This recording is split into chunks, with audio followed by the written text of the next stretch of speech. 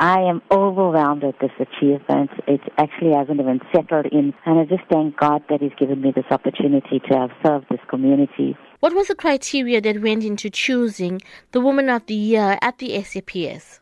The KZN Provincial Commissioner's Office choose applicants from within the province.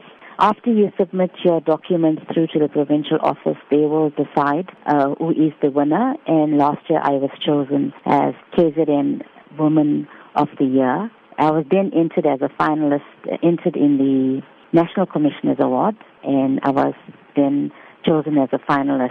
And what has been the reaction from your colleagues and family with regards to you being chosen as a finalist? My family is overwhelmed by the achievement. They're really proud of me. I could not have achieved this without their love and support. Also, the management at SAPS Chatsworth, my colleagues, external role players, stakeholders that have contributed to my success, I could not have achieved it without them. So I'm extremely grateful to them, especially the state-based organizations. They have always pledged to any outreach project that we had.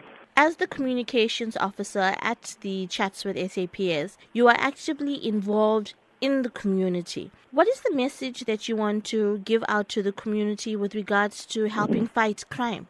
I believe that this is a partnership between the police and the community. It's an impossible mandate for police alone to work and solve crime. The community is actually the ears and the eyes on the ground that actually help police, and we're so thankful for the various sectors that have been established, crime sectors where people work voluntarily with the police to actually help combat crime. What do you believe qualified you, or what made you stand out for you to be the runner-up policewoman in South Africa? I cannot take all the credit myself. I have to thank every role player because it was a team effort from SAPS Chatsworth. I believe I'm a tenacious person. After 27 years of being in the South African police, I still am committed. I believe that this is a calling, and I wouldn't change it even if you had to give me another opportunity in another career path.